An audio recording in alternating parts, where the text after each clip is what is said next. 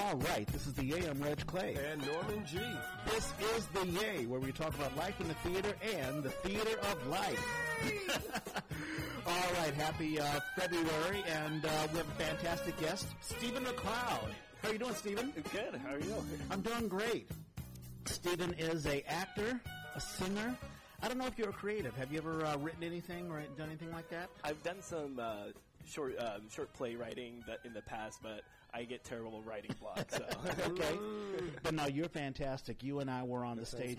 We shared the stage where we did Women on the Verge of Nervous Breakdown, where Sheila Viramontes, and we've had her on with her sister. I'm sure you remember her.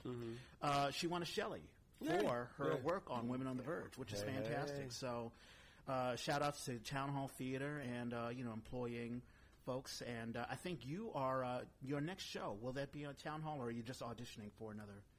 No, my next show will be at Town Hall. It's going to be Violet the Musical. Right on. Huh. And, Violet the Musical. Okay. Yeah, I got to figure out what it's all about. But no, it'll be fantastic. And for folks who don't know, you have a fantastic range. I think you are our first tenor, right? Yeah. Oh, yeah. I mean, you can hit notes that, just forget about it. That show was a challenge. Yeah, it was a challenging. And as I begin every week, how was your week, Norman? It's still this dry period of. I don't think I even had any auditions this week. I'm just like, hello, hire me, please. Somebody hire me. But we got a late start today here because I went to this bat mitzvah. For a woman I know. Can't say a young woman. She's younger than me, but I think she's in her 40s. Which is unusual for a bat mitzvah, right? Well, so here's the weird. She's heard. I was saying as we were walking back up, her journey is a little unique, more than a little unique. We are both Hoosiers. We're both from Indiana. Oh, wow. She, as a young woman, ended up in Mexico and raised her son in Mexico. They moved back, I think, when he was a teenager. They moved here. Yeah. And so they've been here ever since. I guess 5 years ago, she got hired at this temple. And so she's been there 5 years, and she decided that, she's serious about her faith. And so she bat mitzvah, which, if you don't know anything about it, it's basically a regular service. It's like a female version of a bar mitzvah, It's right? a female version of a bar mitzvah. I didn't know that age wasn't a factor in it. It isn't. But for the person doing it, you have to memorize a portion of the Torah. And if you don't know, if you've never been to synagogue, the service, and I've been a few times, the service is a lot of singing. Like, most of it is sung. So you're standing there trying to sing along with people in Hebrew. It's fascinating. But it's always terrifying for the folks that are going through the ritual because they have to have their little portion memorized. Well, she's a singer. So she sang throughout the whole service beautifully. And when she got to her part, it was beautiful. And I was like, okay, I gotta go. I got a podcast today. So, that's very, very nice. Oh, and then the other thing is Dexter's birthday. Dexter's now an adult. 18, right? He is 18. Yeah. Mara bought this amazing cake from, I think it's called A Touch of Danish or something like that. It's a place on Telegraph. It used to be Needleman's or Needleman's. Yeah. Needleham, I can't remember. Yeah.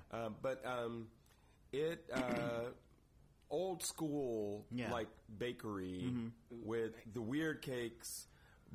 And this cake came and it looked all weird with like the chocolate shavings all over it. Really, really artistically done. And edible paper that said happy birthday on top, which was really neat. Like a little scroll on top, which was cute. Very, very cool. We cut into the cake. It's light and wonderful. The cake was chocolate, but the icing wasn't really an icing. It was more of a, I don't know, like cream? Almost like whipped frosting cream. Like almost, it wasn't frosting. I mean, it was like a whipped cream or something. It was just really light. It stood up well. It tasted wonderful. The whole cake was really good. And we ended up having, I think I mentioned this last time, he had a party. Okay. With a bunch of his friends at the house on the Friday before for his actual birthday, which was Tuesday. It was just us and Grandma. Yeah. And Mara pulls this cake out, and the poor boy had been, Monday, Tuesday school. He got home. He gets home often. He takes a long nap. And Mara's waking him up to come down and eat. So we ate.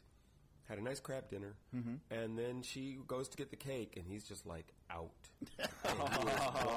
He's asleep on our bed, and he is knocked out. We actually took a picture. I posted it on Facebook. There's a picture. Yeah. It was very cute. It was neat to do that. So because of this big cake, she's like, you have to invite your friends over, which he has been reticent to do, which they don't do. Young people just don't do that. They don't congregate. Well, they do online. They do online. Yeah. But he told friends, so we got to meet the not girlfriend and the other girl, not his friend's girlfriend. But all these folks came by and had cake. Yeah. Including his good friend Neo's dad. I didn't know it was his dad. All I know is some guy pulls up and parks in front of the house, and I'm like, okay. And they were waiting for him. I was like, oh, okay, must be one of their friends showing up. He comes in, he looks a little bit older than them, but, Neo's got a friggin' beard, so whatever. Yeah. Start chatting. He's like, oh, we've been living here a while. And I'm like, So when he left, I said, Mara, is that a friend? Like they met online? Because they do have some adult friends that they've met online. It's, gaming, and it seems fine. Yeah. One guy actually flew across the country to come visit during spring break. That would worry me a little bit as a and parent. slept at different of these friends' houses, and we were all like, what? Because the guy's like 22. Okay. Oh, well. Okay. But still, it was like, you flew across the country just cause? Yes, he did. So I thought maybe it was that guy. And she's like, no. That's Neo's dad. Neo's dad looks like he's 28 at the most. Well, now I feel a little bit better. I mean, I think about, like, I don't have any kids. Do you have any kids, Brian? Brian. I'm calling you Brian. As if you're Stephen. It is stuck in your head. Because I had Brian Bonham on, who looks a lot like Stephen. In any case, Stephen, do you have any kids? No. Okay. No, I don't. Are you a millennial? Do you consider yourself a millennial? I am, yeah. But I mean, people who meet online. I remember the first time, not to get away from your story, go but for it. in 1996, and this is back in the AOL days. Right, yeah. Hello, you've got mail. Oh, right, yes. So in any case, I jump into a chat room, and I tell, these folks, we're all in D.C. I'm in D.C. at the time. Hey, let's meet. Let's meet in person. We always in these chat rooms talking or whatever. Right. And it was the most awkward meeting. I mean, it's like these folks were like, I'd rather just type. Right. Yes. They were all very insecure and all that sort of stuff. But, of course, that was 20-some-odd years ago, and now it's just a new generation. This online universe, and all of a sudden, you get.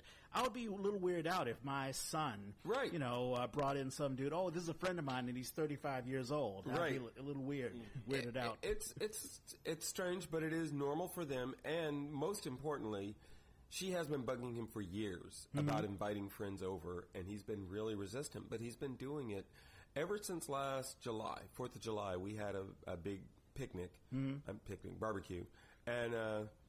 He invited some friends over. I think ever since then, word has gone around that little group of friends at school, and so we've become an okay place. Yeah. and we're in danger of becoming party central, which he and I need to have a conversation about. Well, he's 18. But he's falling in love with my room. The only room I have in the house, the only thing that is mine is the room downstairs, which we fixed up. They've decided that's the crash pad, and there's a futon, a fold-out futon couch there. Yeah. Friends will stay over and sleep there sometimes. So I'm like, I'm glad you and your friends are comfortable. I'm glad you like hanging out. That's my room. Yeah. Now, is he going? He doesn't know where he's going to college, right? So far, he's not being good about following up. Yeah. So far, all he knows for sure is that he's been accepted at San Francisco State. San Jose is his number one. He hasn't heard, and he's got in at 3 schools that he hasn't heard from. Okay. Because this would be a problem if he's in college here and he stays home, because then he'll bring his college friends in. Well, no, we're going to have that conversation. Thank you. No, because I realized I had trouble thinking about how I would have the conversation. I realized, no, it's that simple.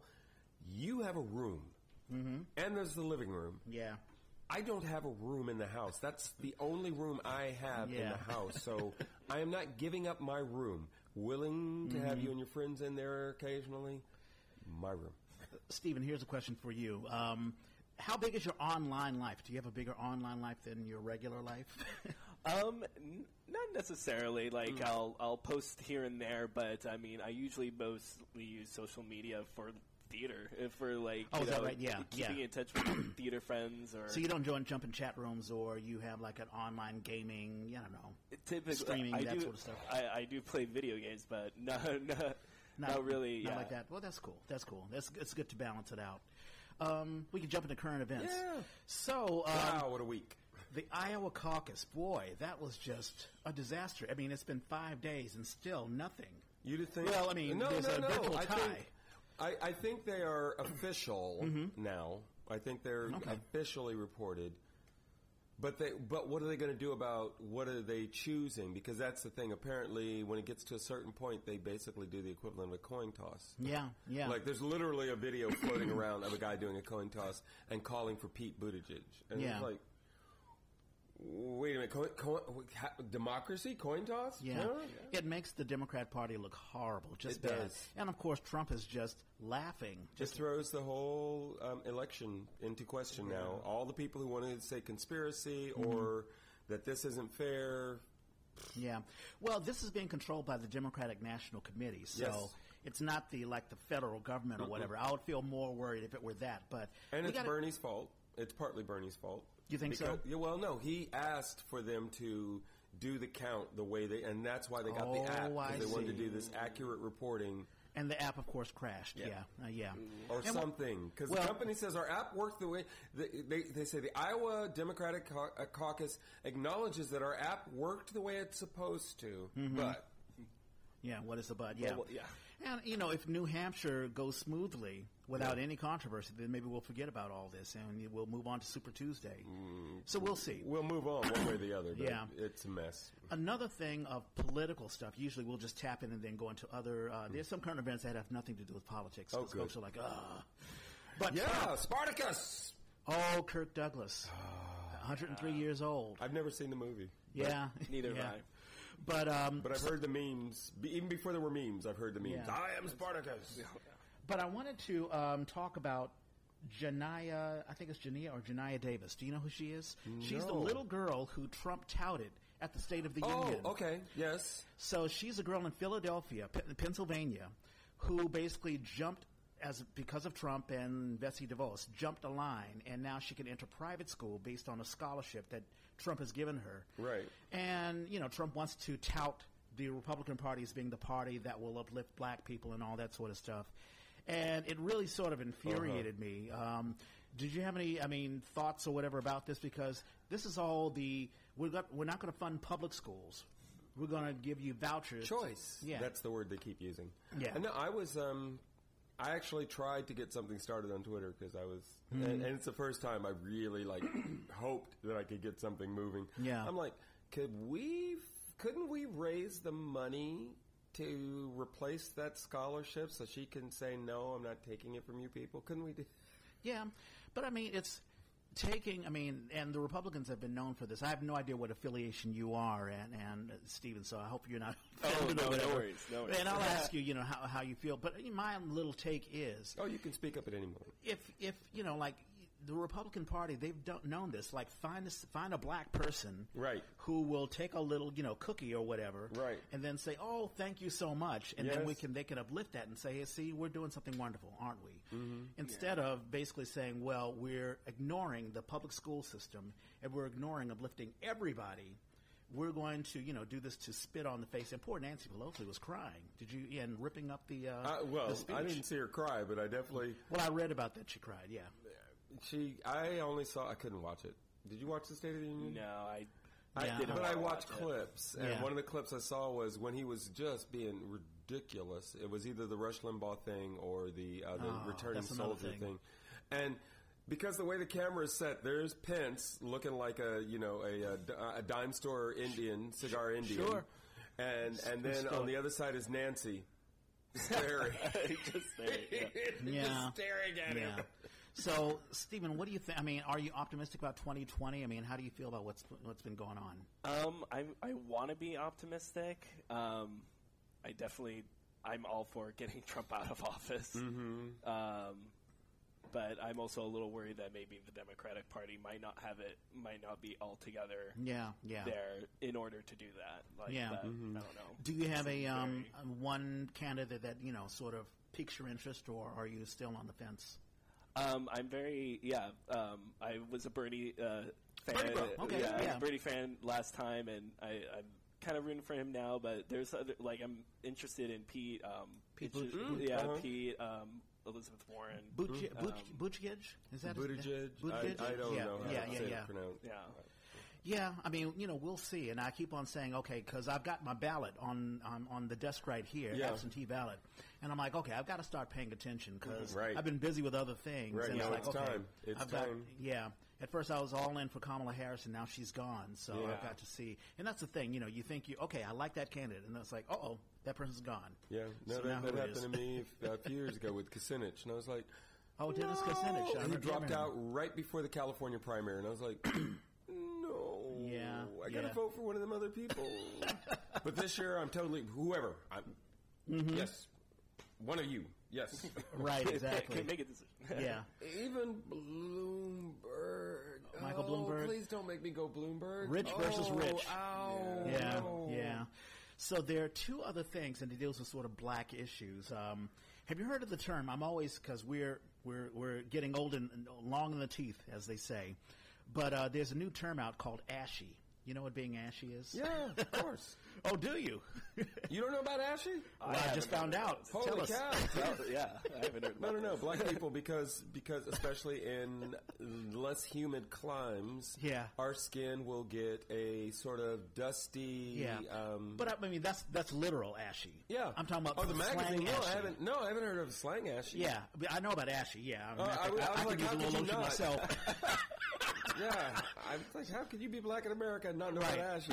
No, it's when you talk bad about another black person. Oh, no. Trying to uplift yourself. Oh, so with what's her name then? It's Gabrielle Union and Yes. Terry Crews. Oh, no. So Gabrielle Union, she was on Dancing with the Stars, and she okay. was asked to be let off of the show.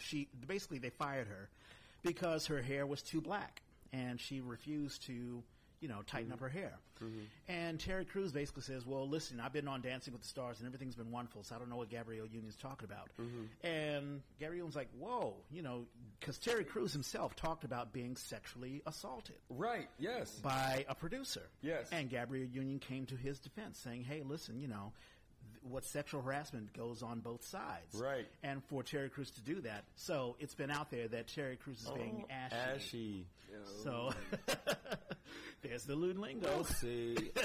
I did learn a new word. What's that? Vibe. Vibe. Oh, yeah, I know about that. So, and the vibe, the verb. Yes. Because there's vibe, the noun, too, apparently. Mm-hmm. Vibe, the verb, when you vibe so I'm with vibing somebody. something. You vibe with someone, it means you're not like boyfriend, girlfriend, for example. Okay. They just vibe with each other. Like, they like each other, and they are actually having what we would call a relationship. Yeah. But we don't want to call it that, so they're just vibing with each other. We learned the word in context of Dexter's Room, which apparently needs to vibe and does not currently vibe. But a friend came over to see it, and he said, your room's nice. What are you talking about? I like your room. Your room's vibing.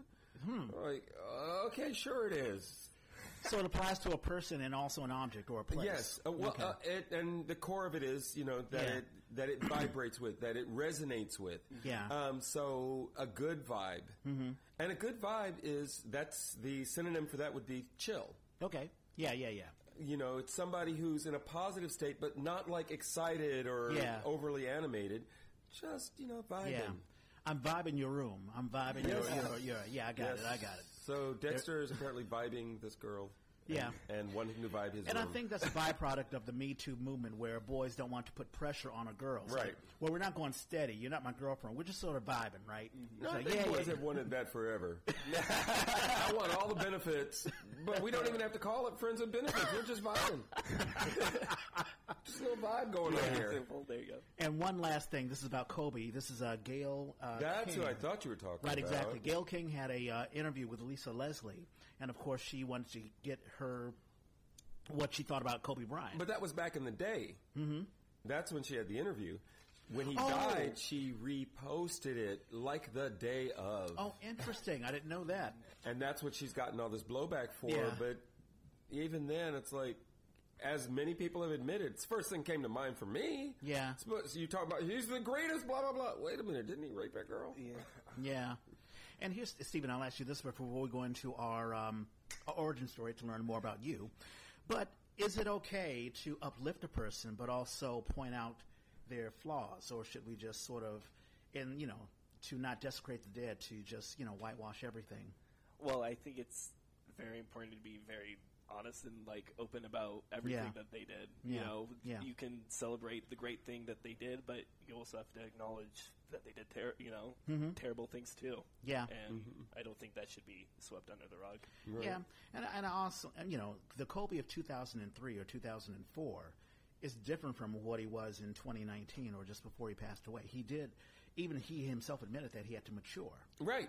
And that's the thing that people who are rabid about this are saying is he has spent his time since then doing all this charitable work and really trying to get the message out. He apologized, on and on and on. Yeah. When you brought up the Ashy, I thought, because that's what's been going on more than anybody. It's fans, but particularly black fans, have just been after this woman. Their death threats and it reminds me a lot of the Bill Cosby before. More allegations came and before apparently the trial. Even Cosby commented on it. Apparently, I didn't look up the comment through his lawyer. I read about that. And I was what else are you going to do when you're in jail? Why would you run your mouth? This is what you just need to talk about politics. Talk about anything else. Do not talk about rape. You And with that fun note, Stephen McCloud. Let's get an origin story. How did you get involved in theater? Where were you born and raised? I was born in San Jose. Yeah, right. Okay. Yeah. California native. Yeah. And then I grew up in Livermore, California. I actually have to thank getting into theater thanks to my mom. I was in 7th grade, middle school. Do you have any siblings? I do. I have 2 younger siblings. Okay. Much younger. Yeah. So you're the oldest. Okay, cool. And there was a production of Grease going on, and I was kind of doing nothing at the time. I was a bit of kind of a little lost in middle school. I had just recently moved, so had trouble kind of transitioning into that. Yeah. And she kind of there was sign-ups going on after school, and I remember her just kind of taking me. She's like, "You're gonna sign up for something, sign up to at least if you're not gonna audition and perform, sign up to be in backstage, And that's what I did. I went up and I signed up to be part of the lighting crew. Oh, interesting. Yeah, so I was a spotlight operator for that. Yeah. And I made a lot of friends who I'm still friends with today, cool. during that. And then just during the performance, I was, watching everyone having such a great time perform. Yeah. It looked so much fun. Yeah. And then next year I auditioned and. Yeah. What was the show? What was your first show? My first show was High School Musical in 8th grade. Well, of course, yeah. Now, did you always sing? There are a lot of folks who started out in the church, or let's say they did a Glee Club thing or whatever. But did you sing when you were younger? Not really. No, singing was something that I, eventually started, doing it when I at first I thought I would just do acting, just do plays and stuff. When I did High School Musical, didn't sing at all. Okay. You probably wouldn't want to hear me sing. Okay. But things have changed. Yeah. I practiced a lot, got a bit better. I mean, I still don't consider myself a fantastic singer, but... Yeah. But no, I mean, I think, having worked with you on Women on the Verge, you clearly, there are folks who really don't have an ear or, they sort of can just carry a note or whatever, but, you can manipulate yourself around. I mean, I consider yourself a very good comedic actor, and there are folks who can... What's basically saying they can sing and also be sort of comedic at the same time. Mm-hmm. Like I think when we did Tangled Up, and that little bit where you're lusting after Mara, and we had Mara on, and she talked. Matter of fact, she had all sorts of praise for you as far as just you two interacting. Mm-hmm. But sort of it's almost like Barney Fife who can sing. That was the character that you had, and so it takes talent to do that. it's been a long journey to get there. Yeah. Did you go to college? Did you study theater? Yeah. I actually I went to San Francisco State. And, Okay. Yeah. Go Gators. Yeah. I studied and I got my bachelor's in drama there. Right on. I'm always interested in technique. Did you learn the basics like Stanislavski, or did it go into any further stuff? Yeah, a little bit of that. Luckily, at San I'm Francisco curious who State, your teachers were. I had one of my favorite teachers, Professor Muhammad. He actually recently passed away. Kozar. Yeah. He recently passed away recently, but Yep. he was actually one of my favorite teachers. And then Terry Barrero as well. Both of my theater history and writing teachers. Right. Okay. So. But what type of techniques? I mean, did you learn about beats and objectives and that sort of stuff? Yeah, a lot of that. Actually, I learned even in my community college, Las Positas College in Livermore. Oh, yeah. I learned a lot about Uta Hagen and there you go. her technique. Did you read Respect for Acting? Well, Yeah. There you go. Try to try to read a lot in college. Yeah, it was tough in high school. Yeah. But no, very, very, very cool, because we always talk about whether people learn more in college and they bring their techniques, or do you learn more actually getting out there and doing it and just figuring out. What do you think? I'm sorry. Say. In other words, did you learn? Do you bring your techniques from college onto the stage, or have you learned more just actually getting out there auditioning and doing it? Yeah. I mean, definitely both. I mean, definitely. I think San Francisco, my education in theater definitely gave me a good base and a very a good foundation to things to think about when I take on roles and stuff. Sure. But also just learning. I like to go see shows and just watch people, and so just getting inspired or learning from other experienced actors is. Yeah. Do you feel more comfortable doing comedy or musicals, or have you done serious theater dramas? Yeah, I've done serious dramas, and before mostly I've done musicals recently. Okay, That's been primarily, but a lot of Bay Area theater is mostly musicals too. But yeah, sure, yeah. And I'm noticing, and I'll bring Norman in, it sounds like a lot of theater companies, because, I don't know, maybe that's what the public wants. I mean, there's been a sort of a musical thing, like Disney is pumping out, musicals after they've done a movie or whatever. I mean, is that sort of if you have the money to do it, is that sort of the business model to bring people in their seats, do you think? It's just its own animal. I mean, that's my question to you would be more, when you go, especially for some of the newer stuff, is it, how much of a study is that for you? Do you go and learn the musical before you go into audition, or are you just kind of going and going, I'm curious, I want to do this? Well, with Violet the musical at Town Hall, that was actually kind of how I wasn't too familiar with the show, but I knew it was kind of a newer show and everything, and I've listened to some of the music, and the music is really good. So that that was a show that I just kind of auditioned and got in. But there's other shows and stuff in the past where if I'm really, really passionate about a show, I'll definitely look into it and research it and stuff. Yeah. Yeah. Where do you see yourself? Do you want to be an equity actor? Are you thinking money wise, or are you just having fun doing theater? But do you What's see the next yourself step? Well, I actually really want to get into directing. So Interesting. yeah. Okay. So I just I directed a little bit in college, short one act plays and stuff. Yeah. But recently at Town Hall, they had a Young Playwrights Festival where we took several plays from students in the area, and we put on their work and staged it. We got to cast our own professional actors and designers and stuff, and put their work so they can see their work on stage. Wow, that is really nice. I'm glad that Susan's doing that. I think she started that at the Douglas Morrison when she was there. Oh, really? To try to boost young talent.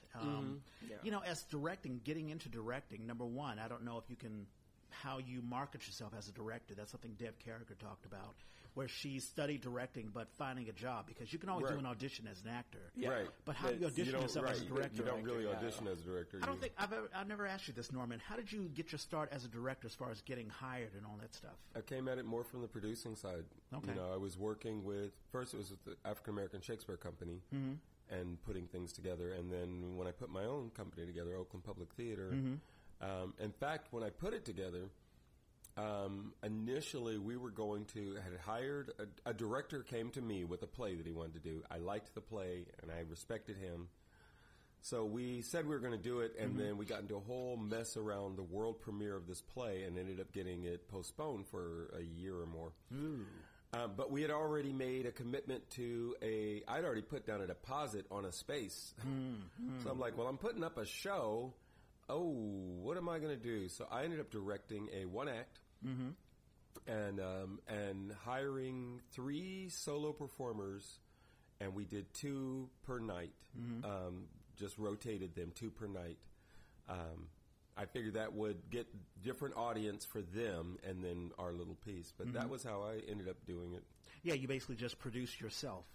I produced myself, and I had been doing it by working under, because I'd also, I directed with Afro Solo, which is very weird because it's usually a writer-performer. It usually isn't somebody performing in an existing piece. They usually created their own piece. So you're taking it's like taking somebody's shadow and talking to them about their shadow and making a better shadow. Yeah. You know, you're kind of stuck with what you can do, but most of the people, I feel lucky because that got me involved with Afro Solo. And so for years, maybe even before Oakland Public Theater, for years I was working with Thomas Simpson, doing that, and he would recommend me to somebody. So-and-so, I think they need a director. I've got a little bit of money. If you'll direct this piece. And so I got to work with all these different people, and it's very individual. Like I said, it really is like a shadow. It's very unique to the person, and then their skill level. Yeah. Obviously, if they were very skilled, they probably wouldn't need much in the way of direction.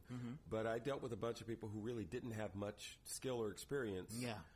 Like one guy was a poet, a spoken word poet, and I had to kind of figure out how to make his piece work. That was a young guy, more of a poet. Yeah. I did somebody else who was part of the whole spoken word movement going back to oh wow, what's the group? I remember the Last Poets in the 70s. That era. Yeah, he was part of the group from that era. Yeah. And now he was doing a solo piece. Yeah. As part of Afro Solo, and those were amazing rehearsals. Wow. Because I'm dealing with somebody who's older than me, who's had decades of experience doing something like this, but this isn't going to be, there's not going to be any music. Yeah. There's not other people. It's just going to be him. And helping him to define what the stage was and how he used the stage. Wow. Was huge. Yeah. Here's a question, Stephen. So when you, I take it that was your first time directing, working with the kids? Outside of college, yeah. Outside of college. How was it working with the kids? Because, giving direction, sometimes it's hit and miss. I mean... Oh, actually, it wasn't child... the kids weren't involved. Oh, no, he said they hired actors. Yeah. Oh, okay. Yeah. Okay, that's even better. Yeah, it was the playwrights who were the kids from high school. I understand. Okay, so the kids wrote it, and then actual folks, professionals, semi-professionals worked on it. Yeah. That's fantastic. I've been asking all sorts of directors, how do you deal with difficult actors or actors who are not on the same page? Have you had to deal with that at all? Like, you give a direction and you're not getting what you want. I was very blessed with having, one of my best friends I cast in the show that we did. It was a short play called Float by Kanaya Rogers. And it was a really, really good play about a daughter wanting to go to a performing art school, and her father, disagreeing with her and her dealing with her family issues regarding that and stuff. And I luckily had Pam was in it, and I was really lucky to have the three actors who were real. I'm trying to remember Pam. Pam, what's her last name? Oh my God. You're putting it's okay, because I know a couple of Pams, but that's okay. But you're working with people who you knew and you can talk to and you can communicate with. Yeah. Okay. No, that's fantastic. Because that's one thing. I've never directed before, and I think I would hire people who I know. But even just spacing and just blocking, I mean, that's a whole art in itself, because Yeah. I would totally cover up one person and not think about something else and not think about transitions or whatever. Or thinking about using your space, because like if we look at your room and you've got these two couches in sort of an L pattern, it would be easy to put something there. But if you've got the whole space and you don't take advantage of any of the other areas, you're kind of missing out on something. Why do you have it? And so as playwright and as director, you start having to say, well, wait a minute. Is there some way to use the window? Mm-hmm. You know, you've got this gorgeous window. Is there some way to use that? How does that fit in the story? Or, you know, even if it's just to free up the other space, I can put that other character over by the window in that moment when character A has their big monologue. And, you know, but you have to start doing that. Otherwise, you have two people sitting on a couch. Yeah. And it gets real boring. Right, exactly, knowing what the space is. I think Gary Graves talked about that with Central Works. Oh, they are masters of it. Yeah. Have you worked at Central Works or been to their space? No, I haven't. Yeah, they're in Berkeley, and really every single performance, I mean, it's really the space isn't as big as right here. It's an enclosed room. Yeah. And there are only like 2 exit areas, and you can't build any sets because you'll block the audience. Right, the audience is... it's like a U-shape. It's a U-shape, yeah. Oh, okay, so they have to choose very carefully how they want to Right, exactly. Very minimalistic. Yeah. So I think as far as directors, I mean, and that would be one question for you. Do you have any mentors or people who you look up to? Like, I want to direct like that, or that person is someone who I aspire to be. A director who I'm very inspired by was, I don't know if you know him, but John Mayo. He's a Bay Area director. He's actually, he's worked at, he's directing, oh my gosh, what is it called? Black Comedy at Douglas Morrison Theater. Oh! Yes. Oh! Which, why am I forgetting his name? Our favorite actor on this show. Oh my God. Calendar? Peter Calendar? No. Dean. Dean's, Adrian Dean. Coyne. Alan Coyne is in it. Yes, I know Alan. Yeah. Yes. Yeah. Oh, wow. I know. It makes me want to see it. That play is so amazing. I want to see it. Yeah, I want to see it staged. The concept. Yeah. It seems really cool. But that guy's directing it? Yeah, he's a great. Yeah, he's a great director. Interesting. Okay. Yeah. I did a show at Altarena Playhouse with him many years ago called Sideshow. It was a musical. Okay. And it was and I don't know, I really like his style of directing. He knows first day of rehearsal we all get our scripts, and he's got all his blocking laid out kind of for us. Yeah. But like it's not, you know, he's open to, you know, changing things. It's not, you know, micromanage or anything. It was very like this is like the plan, but we'll, you know, work it and see if, you know, what doesn't work, what works, and what not. Yeah. Very, very nice. And we had talked about Susan Evans, who is now running Town Hall Theater. When she directed me in a couple of pieces, as a matter of fact, we were former members of EastEnders, she would have the blocking all laid out. And of course, we as actors can, you know, if we felt strong, to deviate from it. Only if we had a real strong reason to do it, then we would do it. But she'd had it all laid out. But there are other directors who are like, hey, listen, I'm just going to keep my mind free. Do whatever you want to do, and we'll block it as we go along. Yeah. So it sounds like he's one of the former. Is that how you work as a director? I kind of want to do a little bit of both, because, I mean, I definitely want to allow my actors that, you know, freedom to, like, if they find something interesting that they want to do, like, go, like, I'm all for it. Go for it. Sure. Very, very nice. Do you lean towards, are you, you know, there are, do you like comedy better, or do you like drama, or do you like both? Does it matter to you? I like performing comedy, but I prefer, I think I would want to prefer directing drama. Interesting. Yeah. Okay, that's a part of you that I hadn't seen. Okay. Are there any particular plays or I don't know, genres or styles that you like? One of my favorite plays is Who's Afraid of Virginia Woolf. Oh, yes. That is a play that I want to direct. I want to be in it. No, it's incredibly powerful. Yeah. And I think that was one of my inspirations when I wrote For Men in Paris. There's one scene, very Virginia Woolf-like, where, you know, husband and wife are just going at it, you know, keeping it real. Yeah. As far as we had Sylvia Cratton's on. I should read so we were talking off mic about AB5. Yes. And I wanted to sort of address that before we forget it. Mm-hmm. So we talked when we had Sylvia Cratton's on AB5 and the threat that it has towards small theater. Right. I don't want to say community theater, but small theater. I think small theater. Yeah. Because AB5, they want to make sure that employees are unionized or are paid appropriately. Right. To have a minimum wage. Right. And they're basically saying if any company employs someone, if you don't pay them the minimum wage, you can be sued. Right. That threatens local theater, which usually pays, I don't know, maybe a stipend or $600 at most or something like that. Yeah, they try to stay under 6, actually, because it keeps them in a tax. So this is a letter that Sylvia Cratton's wrote to an assemblywoman. I'm not going to read the whole thing. I'll just gloss over a little bit. Our tiny theater arts organization serve to teach amateurs and budding professionals stagecraft with bringing the art itself to those who might not otherwise be able to experience live theater.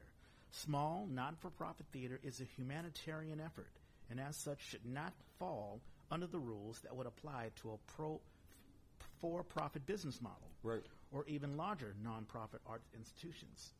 And she goes on, AB5 is written to address the large exploitative for-profit app-based delivery and ride-sharing services, like we talked about Lyft and Uber. Yep. And as such, I strongly support it. No one is driving for Uber because it's their calling. Sadly, the way the law is written, it loops artists and tiny arts organizations within that set. It has set a ripple of dread throughout my community. At least. And it goes on and on and on. I'll ask you this, Stephen. I mean, do you have a day job? I do. Yeah. Okay, I work you full do. time. Yeah. Okay, great. So when you are an actor, or let's say a director, are you worried about money? I mean, are you we had Kari Moy on, and he talked about not wanting to take a job unless it pays appropriately. Do you worry about these things when you do a theater job? It kind of depends on the project, but I try to do shows that at least offer a stipend or something. Right. Yeah. Because usually even with the stipend, for the most part, I'm usually paying more, while in a show than So do you feel exploited as an actor? I mean, do you feel there are some companies that are like, wow, how can you pay me this and I'm doing all this work? I don't know. I don't do it for the money anyway, but so I never feel like exploited. But I mean, I'm all for paying actors, paying artists, for their work. I definitely believe that. But I know it's very hard for some of our local community theaters, smallers that can't, that might not be able to afford that. Right. Yeah, very true. So I think Sylvia did an excellent job, and who knows? I mean, this is just one letter. Who knows what impact that'll have? I mean, hopefully she's sharing it in a way that people can go ahead and use that and get that message out. Because I would say even more than that. I think this legislation pushes us towards a corporatization of the arts. Yeah. And the arts are not corporate. There are corporate arts that does exist. Oh, yeah, but industrials, yeah. By defining it as a money-making thing, as an employment opportunity, you're missing out on actually people do it because they want to do it. It's an art. Right. And I'm a union actor, so I definitely like being paid. I like all the regulations, that keep me safe and things like that. And respect my time, all of that. Sure. I think you can have those things without this. In no way addresses that. This just forces, because my wife Mara is going through it too. If a guy wants to hire her to do a parade or funeral, she does maybe a handful of funerals a year. That's a gig that comes out of nowhere. Are you available Sunday morning? Can you do this? We're going to meet. We're going to play for, usually not even an hour. Sometimes it's kind of cool to see. Sometimes they'll do it at the house or at the funeral place. My dad does it all the time. And then go to the cemetery, maybe, and maybe they do a little bit of a parade, a little march with it. But all of that is sort of subject to their availability and their willingness to do it. To make them all employees is ridiculous. You're going to maybe work with him sometimes once or twice a year. and you're going to become you're forcing them to be an employee. That is clearly an independent contractor. Yeah. So I think those are two separate things. One is the arts, and respecting that the arts does what it does. I want to hold theater companies and organizations accountable. If you spend, like, musicals, because I didn't really answer your question before about the musicals thing, there are places that specialize in musicals and audiences who love those. Yep. It's its own little category, just like there are people who do, slapstick comedy, and that's what they do. You better not go there looking for Chekhov. Right. Right. So I think that's one issue, and I hate that AB5 has umbrellaed in such a way that it covers that. Yeah. But on the other side of it, I want those organizations held accountable that are going to spend the amount of money that somebody spends on a musical with costumes and musicians and all of that stuff, and then they're not going to pay the actors or barely pay the actors. Yeah. I'm like, yeah, go after that model is a little funky, but this isn't the answer. This isn't the answer. I mean, there are theater companies that will exploit the actor. They will go after young actors coming out of school or whatever. They know they have the money, and they know they're not going to spend it on the actors. They'll do the other things or whatever. But then there are theater companies that really want to, I think, of Plethos. Right. They're trying to move up. If they had the money, that they would, they give it to the actors or whatever. And also, a creative like me, I could never have my stuff on, let's say, The Strand or ACT or whatever. I would say a better example than Plethos is the Phoenix. Sure. Linda is not trying to make a living off of that. And even if she were making a living off of it, she's doing so much work to keep that space going and make that available and bring in all kinds of... So that's exactly what Sylvia's describing in her letter. This is a place where people can go. They get the opportunity to do shows that they've always wanted to do that ACT isn't going to call them in for. Yeah. But maybe you do get to do Who's Afraid of Virginia Woolf. Right, and Linda owns you the get to see it space, there. so she can bring in theater companies, like low-level theater companies, Right. and say, hey, listen, I usually charge this, but I see what you're trying to do. I'll lower it. Right. Or even Fallon Blazer and the Brooklyn Preserve. And the Brooklyn Preserve, yeah. So I think there are those places, and it would be nice to deal with those things, but they're all separate issues. To put them in this one lump category is not going to work. Yeah. And everybody is already pushing back on it. So I'm glad we have an actual letter that we can share. Exactly. And I'll bring it back to Stephen. Have you thought about going to, like, New York or L.A.? Not L.A. I know L.A. is kind of more for film and stuff, but I've tried getting I can see you in film. I tried getting to film work. It was not my thing, necessarily. But I definitely want to eventually move to New York. Yeah. Okay. And then try that out. Yeah. I mean, there are a lot of millennials who are, they're either with their iPhones or whatever, they have like their YouTube channels or whatever. There's so many auditions. As a matter of fact, so we talked off mic, Tiny Beautiful Things. That's Plethos is doing that, and I'm doing tech for that. And the auditions, okay, so it was a little interesting. I won't get into the details, but go for it. we did have some folks who submitted video auditions. Oh, nice. Saying, I can't come in, but here's my little thing. Right. Do you do that, Stephen? I've done that for some theater companies where, Yeah. if I'm not available and I really want to audition, I will always, like, reach out and say, hey, I can't make it, but can I please, like, submit a video audition? Yeah. I've done that a few times. Do you prefer that? Honestly, I prefer being there, physically. I prefer being there because I feel like I never quite get it right when I send in a video. Oh, is that right? Yeah. Somebody takes or whatever? Yeah. There is an interesting difference between film acting and stage acting. So you said that you tried doing film and it didn't quite work. What was your experience? Well, I would just do some background work, and it was just mostly just kind of like the time commitment. Like I got an agent. I was with Marla Dell Talent Agency in San Francisco for a little bit. And I mean, I was also working. I had graduated and I was working full time, and I would get a call like, hey, you have an audition tomorrow, and I can't. I can't get off work, and then not getting not being able to audition. You can only say no so many times. Yeah, it was stressful. So I decided to kind of move away from that, and at least with theater, I can like move around my schedule, or it's in the evening, so I don't have to worry about like taking time off work and stuff. Yeah, no, I totally understand that. So, what do you see? Here's a question for you. How is Bay Area theater treating you? Are you getting the most out of it? Are you frustrated? Are you happy, satisfied? I think one thing about the Bay Area theater community is that a lot of Bay Area theater doesn't they don't take risks. Right. Something that I think is really cool that Plathos is doing is like they, taking new work or willing to take on that risk to like produce new work, or do shows that haven't heard of. I can't tell you how many productions of Mamma Mia I've seen this I've heard of this past year, but and that's something that that's why I want to get into directing, because eventually I want to I've always dreamed of starting my own theater company. That would be nice, yeah. But doing something, making something in the Tri-Valley area where I live. Is there a lot of theater there? There's a lot of theater. There's Tri-Valley Rab, Shakespeare's Associates. They do shows, but it's it's a lot of the same things that are going around, kind of everywhere. Doing Mamma Mia or in that. The safe bets so that they know they'll get an audience in. You're so right. There's not a lot of risk takers out there, but that is interesting. I forgot to do one thing, and I will.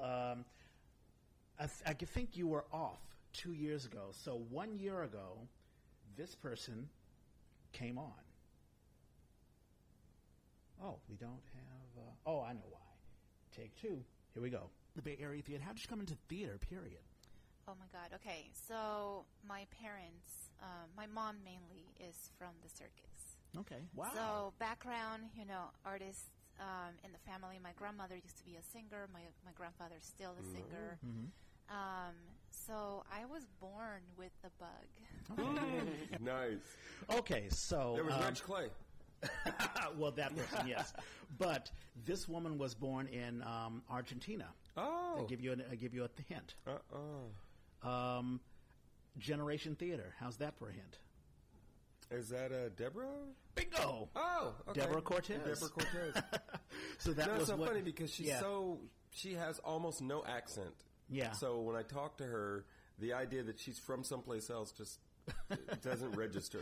Subtle. She has a very, very subtle accent. Yeah, she does. And matter of fact, I saw her recently, and she's doing well. She's doing a lot, it seems. Yeah. She's working. Let's see. It's 51 minutes, so we're almost close to the hour mark. Oh, that's the only one you had. Okay, good. Because 2 years ago, I think you, for whatever reason, we don't have one.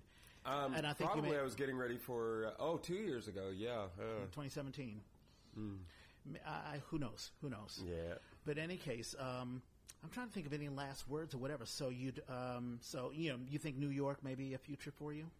I hope so. I think so. I definitely want to go out and try experience. But directing. I mean, we had Dawn Monique Williams on. She talked about the struggles of getting work as a director. I think once you get your feet in and once you've produced some good things and you got some good feedback. Now she's working with Aurora Theater, which is a big, big step. Right. But it took her going to the Town Hall Theater and even doing work at the Douglas Morrison to build up her resume and getting in. That was just local because she was coming from Ashland, so... That's right. Yeah. So... But, getting known locally is a challenge. Yeah, that's kind of my goal is, at least, putting it out there that, offering to assistant direct, trying to get more experience and stuff. Yeah, and I can see Town Hall taking a chance on you because, you've worked as an actor. People know who you are. And, as an actor, I'll be like, hey, directed by Stephen McCloud. I'm an actor. I know Stephen. I want to work with him, so that helps out. And I honestly think that directing from an actor's perspective, because I've had directors who are not actors, and I've had some really bad experiences with them because it's like, well, why am I doing this? Well, Lord knows, there's a range of directing. And I was thinking about that as I was on my way here today. There's a certain amount of you deciding for yourself you're going to do this. There are very few people out there going, where are we going to find the next director?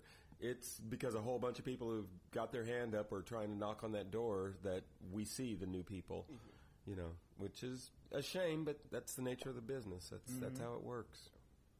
Yep. Shout-outs. Birthdays. Tessa Koenig Martinez, who I don't know if I mentioned it.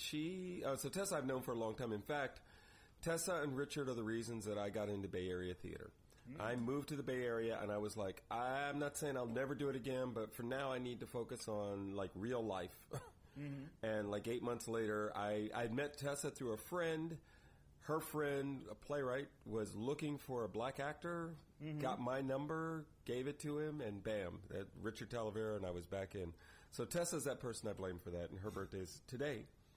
And Stephanie Taylor is an amazing comedic. You meet these comedic actresses, and you're like, why doesn't the world know about you? Because your mind is brilliant, your timing is amazing, and your sensitivity, because those are the things that you need if you're going to be a good comic actor.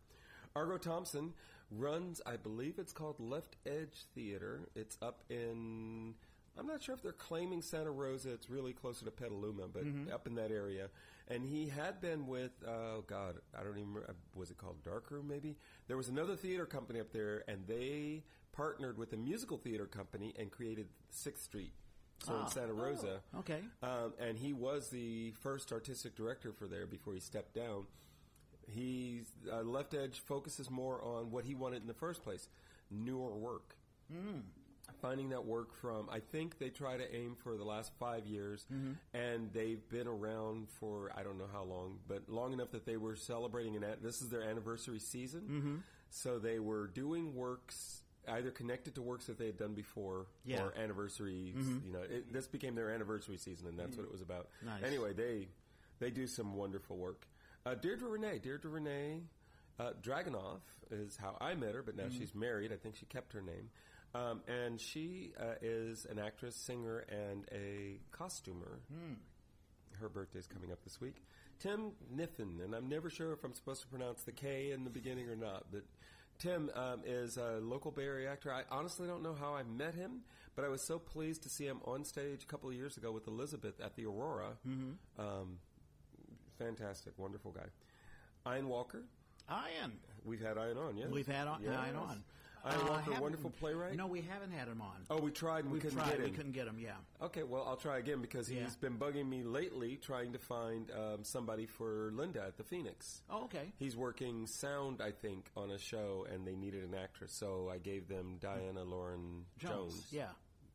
But Ian is wonderful. Yeah, Ian, he participated in the readings for Foreman and Past. But I've also worked with him. He's worked with Off Broadway West.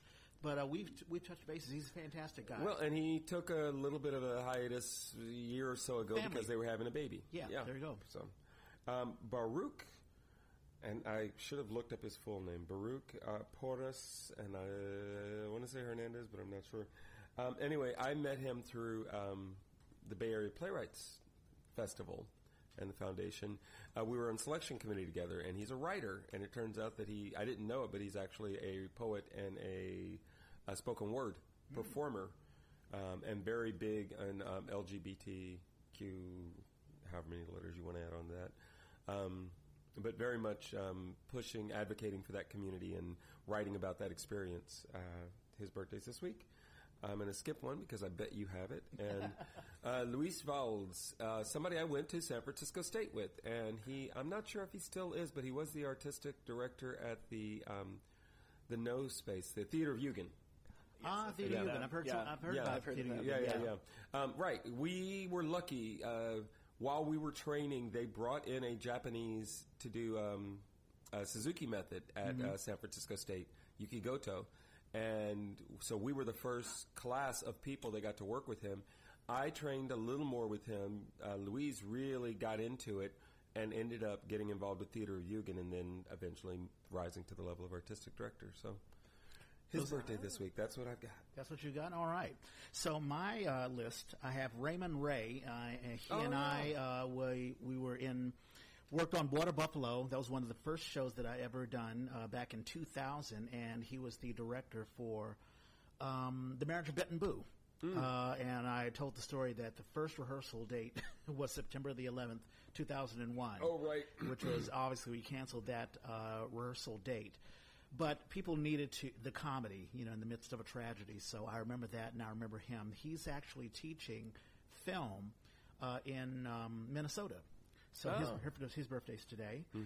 On Sunday, tomorrow, Dove Hassan, the husband of Linda Amayo Hassan, who wrote Cheer, Story of a Dreamer. They're sort of a husband-wife. It's always wonderful to hear about husband and wives who are who are, or I should say partners, who are also involved in the arts, in theater. So right. Do we have now? Since you mentioned it, do we have a couple coming on for Valentine's Day? No. I don't think. Well, I don't think Valentine's Day falls on a Saturday. But next week. Well, next week, we don't have a couple. I tried.